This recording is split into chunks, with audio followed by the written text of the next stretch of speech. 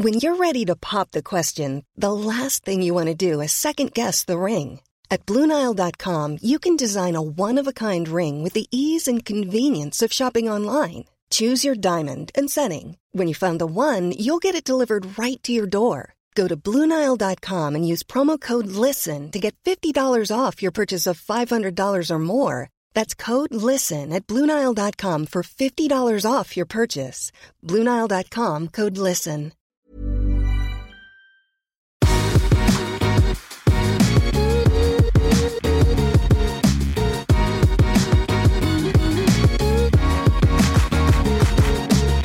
Niru Kumra, velkommen hit. Tusen takk, jeg har gledet meg masse til å komme hos deg på besøk. Ja, og det som blir morsomt da, er at dette er jo virkelig en gründerhistorie som startet bokstavelig talt på kjøkkenbenken, og nå finnes dine produkter, Masala Magic, over hele Norge. Og den reisen der gleder jeg meg til å høre om. Ja, det er ganske uvirkelig enda, synes jeg, selv om vi får daglige tilbakemeldinger på at folk gleder seg over disse produktene og får indisk mat på kjøkkenbordet. Men, ikke sant, og nå er vi jo der. Nå har du jo masse du kan tilby. Men i begynnelsen så det var jo 0 produkter, det var jo ingenting. Det var ingen som visste hverken hvem du var, eller hva produktet, altså, kan du ikke ta helt fra starten, Niru? Starten var vel at jeg har alltid vært veldig glad i å lage mat. Begynte å lage mat da jeg var 9 år gammel. Oppskrifter begynte jeg å lage da jeg var 12, for da mamma ble spurt om hva og hvordan hun hadde liksom laget disse rettene vi serverte til venner og naboer, så sto jeg ofte og oversatte, for jeg var bedre i språket enn henne. Og jeg hadde jo ikke noe indisk kokebok, fordi da jeg var 12 så fikk vi skolekjøkken og lærte å lage kaker, og det var så greit, for da visste du akkurat hvor mye du skulle ta. Så jeg begynte å lage min egen kokebok, og ikke visste jeg den gangen at det skulle bli opprinnelsen på min første kokebok, Indisk mat på norske fat, som fikk terningkast 6 i anmeldelse da den kom ut, og det var jo den første indiske kokeboken som var laget på norsk i Norge. Hvor er vi sånn røffelig i årstall da? Det var i 2004. 2004, altså det begynner å bli noen år siden. Så boka kom egentlig året etter at jeg startet da, fordi jeg fikk jo så gode tilbakemeldinger på oppskriftene.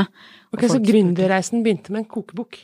Gründerreisen begynte med de hobbykursene, fordi de oppskriftene hadde jeg jo, og så ble jeg jo tilfeldig spurt av noen foreldre i klassen til eldstemann om jeg kunne lære disse rettene som de hadde smakt på avslutninger og bursdager. Og jeg jobbet jo den gang som prosjektleder i Nærings- og handelsdepartementet, og hadde jobbet masse med budsjett og prosjektgjennomføring, mye dokumentasjon på systemer som var laget, så jeg bare laget et sånt kurshefte på indisk mat. Og den ble jo så godt imottatt. Det var ett kurs, og så var det kø på kurset. For det var andre foreldre som hørte om det, så hørte lærerne om det. Så kom det liksom et lite notis i skoleavisen med bilde, og da var Masala Magic startet. En liten notis i en skoleavis. Det er helt nydelig, den historien. Ja. Og så må jeg si at jeg tror ikke at noen ting er tilfeldig. Og alt kommer til deg når du er klar for det. Sånn at vi syntes jo det var kjempegøy i hjemmet, at det var liksom så godt imottatt, og altså noe nytt som skjedde. Og jeg er så heldig at min bedre halvdel, han er veldig flink i IT, så han laget en statisk webside til meg, som var en nyhet den gangen, ikke sant? Eller nyhet, men det var ikke mange som brukte det da. Sånn at allerede i 2003 så hadde jeg en webside liksom. En veldig enkel en. Og så er det jo sånn at veien blir til mens du går, du lærer hele tiden. Så drømmen min var ikke disse kursene, men jeg hadde en drøm som kom stadig tilbake, og det var at jeg lagde masse mat, jeg sto ved store kjeler og lagde mat, og stadig så åpnet jeg skap, og i det skapet så var det krukker. Og på de krukkene så sto det Niro, og ikke Nora. Så det fikk jeg jo tydet også tilfeldig av en som studerte psykologi, at det var jo en drøm om å lage noe som var mitt, og Krukke var liksom det kvinnefiguren og mye sånn psykologiske greier. Og da skjønte jeg, da fikk jeg liksom brikkene til å falle på plass. Jeg hadde jo samlet på kokebøker siden jeg var 12, satt klistret fast ved TV-en hver gang Ingrid Espelid hadde kjøkkenprogrammer, og også det samme da jeg var i India, hang jeg liksom bak på kjøkkenet, hvis det var bryllup, så var jeg sammen med kokkene og lagde og hjalp til. Så det var jo en sånn et indre behov i meg om å jobbe mer med mat, rett og slett. Sånn at det var bare, altså jeg følte at jeg var jeg hadde som plommen i egget, da jeg hadde disse kursene og de tilbakemeldingene. Og det som var mest gledelig, det var at folk ble så fornøyde. Altså de ga meg, altså jeg fikk julekort, jeg fikk mail, jeg fikk altså så mange takkehilsner, fordi nå spiste barna deres blomkål liksom, eller erter, eller hva det nå var, eller krydder, noe som de helst ville spise mer av, men ikke kunne, fordi de orket ikke å lage 2 middager og så videre. Og jeg hadde ingen drøm om å selge krydder, sånn at på disse kursene så sa jo folk gang på gang til meg at du må begynne å selge, den garam masalaen din så god, jeg vil kjøpe med meg den. Så jeg begynte å lage mer og mer på små poser, slik som de ønsket. Og det samme med chutneyene, fordi de hadde jo smakt mango chutney som den gangen ikke var så mange typer av, men de som var, de mente at mine smakte bedre, og de var jo laget på kjøkkenet uten noen kunstige tilsetninger og ordentlig mango og eddik og alt som skal i, sånn som mamma og vi har laget i mange, mange år. Sånn at jeg begynte å få bestillinger til jul, så da måtte jeg jo lage noen sånne fine etiketter, så da måtte mannen inn og hjelpe til med datamaskinen. Sånn at vi ble et lite team som liksom sakte og sikkert gikk mot et sånn ordentlig selskap da. Og jeg registrerte jo Masala Magic i 6. september 2003, husker jeg fortsatt datoen. Og så var det da på disse skolekjøkkenene da, for da fikk vi 2 steder etter hvert, et i sentrum og et på Lørenskog der hvor jeg bodde den gangen. Så var det jo noen som tipset Migrapolis da, så kom det et lite TV-program om det, og der sa jeg vel en bisetning at jeg ønsket å gi ut en kokebok, og dagen etter så fikk jeg telefon fra Jan Holm som var redaktør i Holm og Tangen forlag.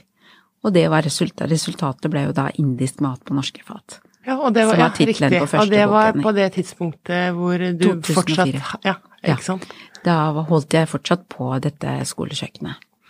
Så først året etter, i 2005, fant vi egne lokaler, fordi at du vet, det var enkle kår på skolekjøkken, jeg hadde lyst til å få litt sånn atmosfære rundt det, og ikke minst slippe å dra med meg masse ting og tang. Fordi etter hvert som konseptet vokste, så jeg jo at jeg hadde lyst til å servere maten på ordentlig indisk vis, på indiske fat, få inn litt røkelse, liksom indiske farger og sånne ting, enn et kjedelig skolekjøkken da, for å kalle det det. Og så var det den tiden da Telenor skulle etablere seg i Pakistan, og det ble veldig sånn etterspørsel etter kultur og den, ikke sant, kombinasjonen med mat og kultur for folk som skulle reise til Pakistan. Og det var jo der lanseringen av kokeboken hadde vært, og mannen min jobbet også tilfeldigvis i Telenor den gangen. Sånn at da ble det jo mange sånne teambuildingsarrangement. Og da følte jeg at det kunne vi ikke gjøre på et skolekjøkken. Sånn at vi fant da et ganske nedslitt lokale, som vi da pusset opp. Og der ble vi i 15 år, 16 år. Faktisk, nede på Tøyen. Ja, nede på Tøyen, ja, for der har jeg vært, riktig. Ja. Det. Og folk sa at, vet du hva, det som å komme inn i en liten smak av India når vi kommer hit, for her det indiske farger og dufter og ikke minst smaker, for det satte seg jo i veggene, ikke sant? Og for meg så ble det mitt andre hjem nesten, fordi at det var hjemmekoselig der. Ja, og med da egne lokaler så fikk vi jo muligheten til å gjøre enda mer. Folk begynte, de som hadde vært på kurs, begynte å ringe og spørre om jeg kunne levere cateringer til bursdager og fest, så jeg måtte få hjelp. Så jeg fikk assistent, og nettbutikken kom i gang, fordi at med bedrifter da, store bedrifter som hadde ledere forskjellige steder i landet, folk kom fra Bergen og Stavanger og Ålesund og hadde liksom teambuilding, og da ville de kjøpe når de var ferdig med det de hadde kjøpt med seg fra kurset, ikke sant? Så da kom nettbutikken i gang allerede i 2005. Det var tidlig. Det var tidlig, ja. Og det var jo helt enkelt, men jeg ser jo at vi har jo vokst masse på både konsept og gjennomføring og sånne ting.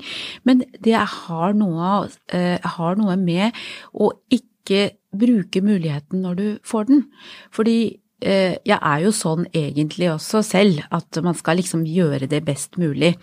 Men på en måte så har jeg vel blitt verre med året, for nå har man fått et rykte på seg på å være en bedrift. Og sånn var det, så strengt var det ikke før, og jeg tror at akkurat det var nøkkelen til å sette i gang så mange prosjekter da, fordi at man kunne si, ok, de vet at jeg en liten enkeltmannsforetak, og det de som ønsker det, og da gjør vi det sånn. Men jeg hadde jo et godkjent kjøkken fra Mattilsynet og alle sånne ting, formaliteter var jo på plass, bare at jeg hadde ikke den ordentlige forpakningen og sånn. Og det var det som også gjorde at jeg søkte da flere fabrikker om å få produsert chutneyene i en mer sånn organisert form da, og ikke bare... Menyer på glass og ikke noe. Ja, ikke sant? Og ikke bare sånne små etiketter fra datamaskinen, men få noe ordentlig. Men heldigvis, igjen så fikk jeg jo nei på nei, fordi at folk var jo så redde for krydder. Det å få krydder i en syltetøyproduksjon, nei, selv om maskinene selvfølgelig skulle vaskes og alt det der, så var det ikke noe de hadde lyst til å gå i gang med. Og så hadde jeg jo ganske liten bestilling, på en måte. Men det gjorde at vi tok steget til India, og mannen min, han jo vokst opp i India, så han har jo et stort nettverk i India. Så det ble å gå gjennom kjente og venner og spørre, kjenner du noen, ikke sant? Og så fant vi en fabrikk som ville gjøre det, men India jo et stort land og har helt andre produksjonsvolumer, sånn at jeg kunne ikke få det til først før at jeg hadde en stor bestilling. Ellers så ble det jo veldig dyrt, ikke sant? Og jeg var nesten desperat også, for jeg så at det var så mange som egentlig ville ha dette her, og så hadde jeg jo ikke etter hvert den store kapasiteten til å lage dette her i større og større kjeler, og det tok tid og sånne ting. Så jeg tenkte at it's now or never.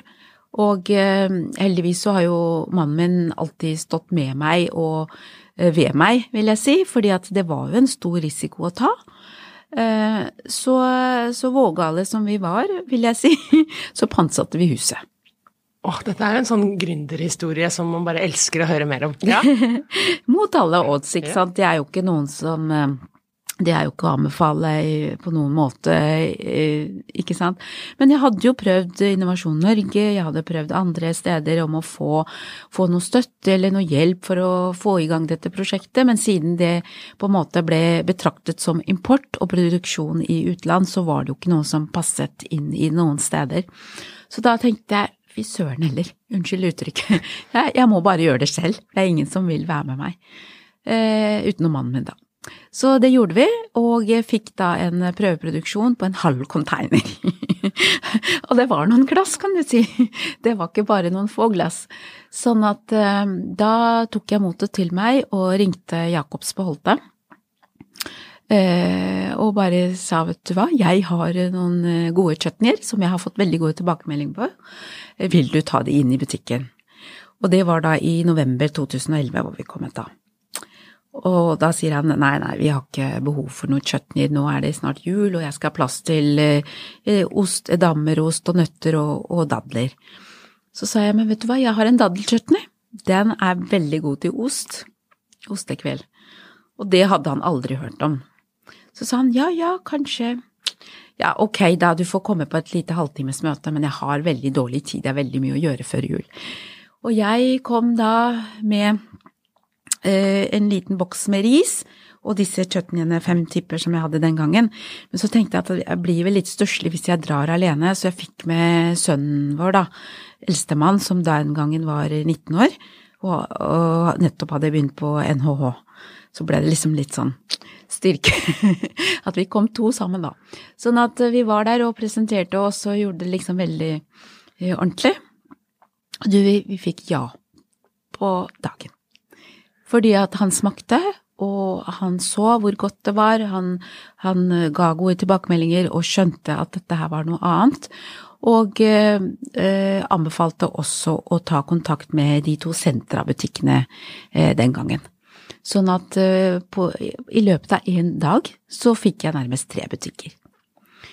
Og annenhver uke sto jeg og mellomste datter da, i butikken på en lørdag, og ba på smaksprøver, for det så vi at andre gjorde. Og det jeg brukte da var jo disse hjemmelagde pappadammene, for det var det liksom rimeligste jeg kunne by på, og var vel ikke helt sikker på hva annet jeg skulle ta, fordi hvis jeg skulle ta en masse annen indisk mat, så ble det jo spørsmål om hvordan det var laget og krydder, og folk visste også at jeg holdt kurs og sånne ting, så det ble veldig mye spørsmål. Så tenkte jeg vi må gjøre det veldig enkelt. Pappadam og chutney, that's it. En kurv med pappadam og et glass, eller de glassene med chutney, det var det som ble satt frem på bordet. Ingenting annet. Og folk smakte, og de sa, vet du hva, disse her var jo kjempegode. De smakte helt annerledes enn andre pappadam som i butikken i dag. De må man jo fritere. Og så sier jeg, ja, men du kan jo bare ta de i ovnen også. Og så sier de, hæ, kan du det?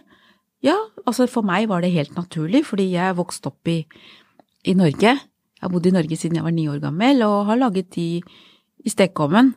For vi hadde jo ikke sånn åpen ild og grill på kjøkkenet vårt. Men det var tydeligvis et ukjent fenomen da. Men i hvert fall så fikk de masse tips også med seg på disse demoene.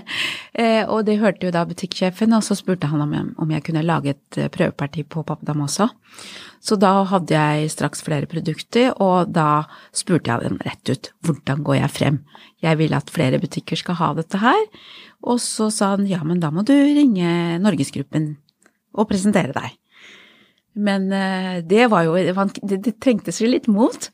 Og så tenkte jeg, ja, jeg bare prøver. Og så ringte jeg, og resten jo en historie blitt. Altså det gikk jo, jeg har jo ord for meg og på meg for å ikke ta nei for et nei.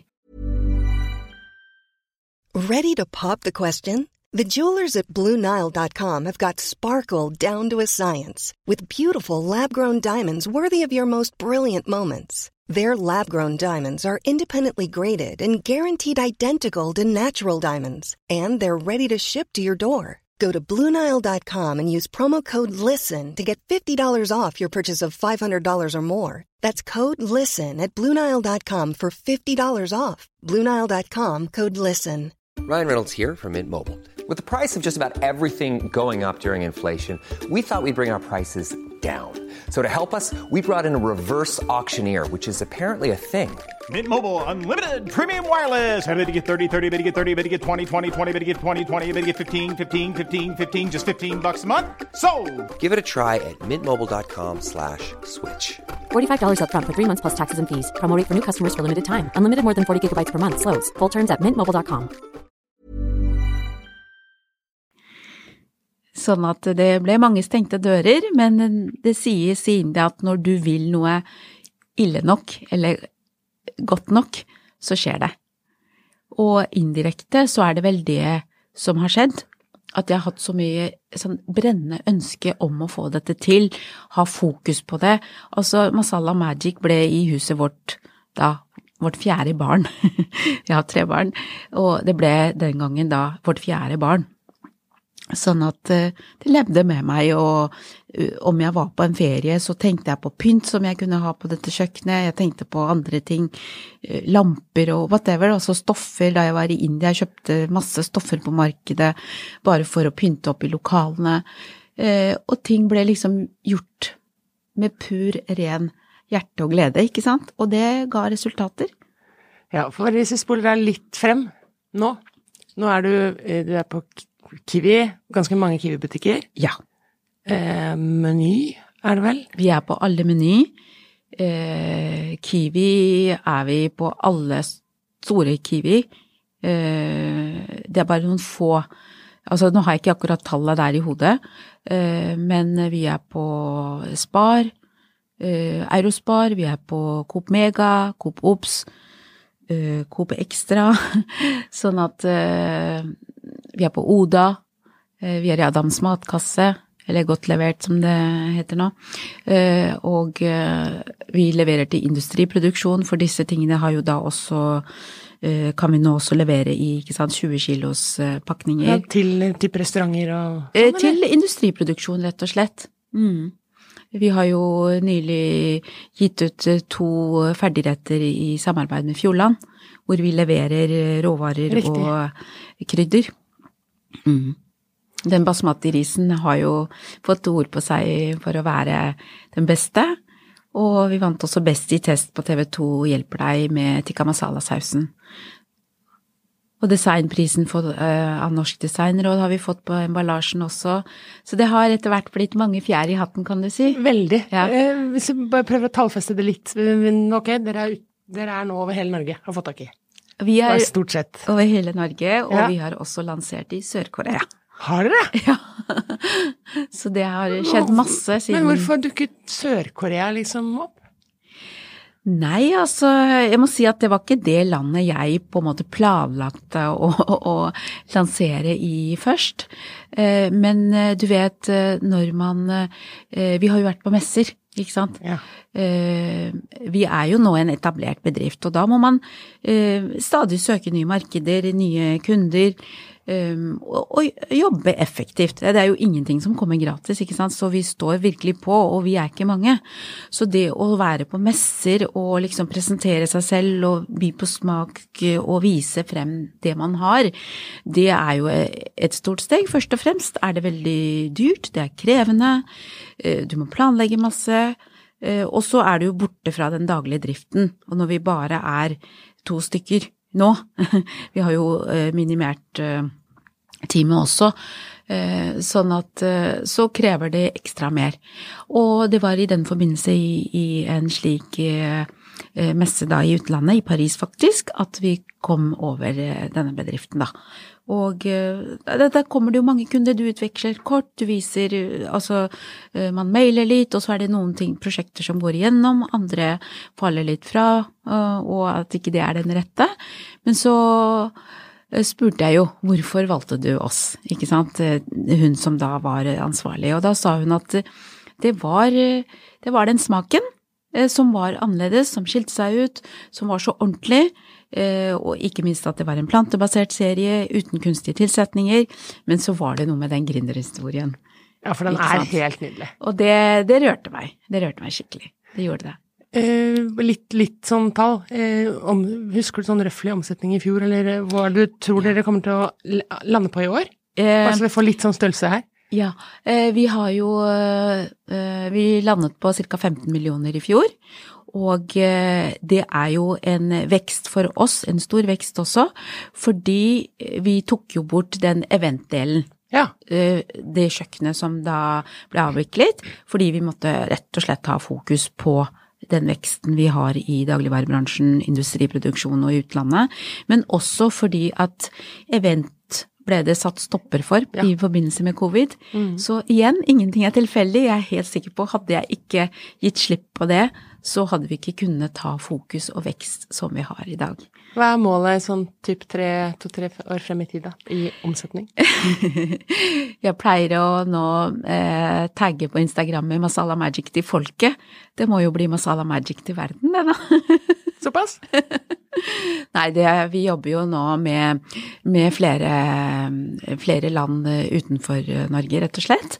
Men vi ser at ting tar jo litt mer tid når man ikke kan reise. Vi hadde jo planer om å reise til Sør-Korea nå, men måtte bare vente, for covid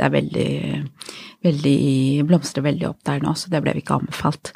Sånn at jeg regner med at 2022 blir et knallår med mange prosjekter som startet, som nå skal komme, som settes til livet. Klarer du å doble fra i fjor? Det litt vanskelig å si, men du vet, nå med den uventede situasjonen som vi har med krig, så det litt vanskelig enda vanskeligere å forespeile, så jeg vil helst ikke liksom tenke på det. Er det ikke covid, så det krig. Ja, er det ikke covid, så det krig, der sa du noe. Men det var jo helt uventet. Så vi hadde mange ting i pipeline som nå på en måte, vi må bare avvente litt grann, fordi at det jo vanskeligheter med frakt, og India da, som vi har jo fløyet over Russland før, så vi må bare se hvilke restriksjoner som kommer, og hva som skjer. Men det jo mange andre land da, andre veien, så jeg ser ikke bort ifra at det skjer, men kanskje ikke i den farten som vi så året startet med. Men ting forandrer seg veldig fort, så vi får håpe på, ikke bare for Masala Magic sin del og vår business, men for hele verdens fred, så ber jeg jo daglig om at dette her må ta slutt. Ja, men da skal du også få lov til å avslutte, men til de som nå bare hører på, og ikke har liksom tenkt over at Masala Magic, det stemmer det på disse Norgesgruppen. Fortell bare litt sånn, dra litt gjennom hva som finnes i hyllene. Hva det du begynte med noen krydderposer? Ja. Hvor vi nå? Ja, nå har jeg, det som gjorde at jeg laget så mange produkter, var at jeg savnet da en helhet i det indiske kjøkkenet. Det jo kjempestort, så enda har vi ikke alt. Men målet mitt var å ha liksom fra forrett, middag og dessert, sånn at man i hvert fall kunne ta en 3-retters med da Masala Magic-serien, sånn at vi startet jo med pappadam og chutneyer, som i tillegg til som en forrett kan inkorporeres i fusion food med ost og kjeks og tapas, suppe og salat, og bruke pappadam, ikke minst som en glutenfri kjeks, ikke sant? Så det å gi da mulighetene til å inkorporere det i også andre typer måltider. Så kom disse pastene, sånn at man kunne tilsette egne foretrukne råvarer og fortsette det indiske mateventyret på sitt eget kjøkken. For i mange oppskrifter, helt uavhengig av kjøkken, så står det curry paste, for eksempel. Ja, ikke sant. Ja. Og curry jo da en av de mest kjente indiske rettene. Sånn at folk kunne da lage den så sterk de ville, så mild de ville, med biff om de ønsket, eller kikerter hvis de var vegetarianere eller veganere. Og så var det også et mål for meg å lage en plantebasert serie, med tanke på miljøet og fordi jeg en vegetarianer selv. Men etter pastene så kom det sauser, for det ble jo også et ønske om å ha en ferdig saus. Og da igjen lage den uten, vi bruker jo en del meieriprodukter i sånne gourmetsauser i India, så det tok sin tid å lage det uten fløte. Og så kom håndlagde naan i tandoor. Der prøvde jeg også over et år å få det til på bakeriet her hjemme, men det gikk ikke. Så nå har hvert brød håndlaget i tandoor, og der startet vi med en lastebil som første levering, og nå har vi 2 containere på kort tid. Så det en stor vekst. Så kom skal vi se, ja, mangopurén, det var jo en nydelig dessert, ikke sant, ferdig til å bruke på is og kaker, rett og slett på smoothie. Mangolassi det jo så mange som har fått gleden av nå, og det en fryd å komme på demo og høre om alle som sier, ja, nå lager jeg mangolassi for 0,niks. Og så kom krydderserien da. Den hadde jeg jo hatt på si helt siden 2005, men først nå så finnes den i da de store menyene, og så har jo nettbutikken også vokst noe enormt, fordi fortsatt så vi jo ikke på alle dagligvarebutikker i Norge. Så det jo også et mål som vi tenker på. Niru, nå ble jeg rett og slett sulten. Så jeg ønsker deg riktig lykke til med å ta resten av verden. Tusen takk. Og tusen takk for besøket. Jo, veldig gøy å få være her.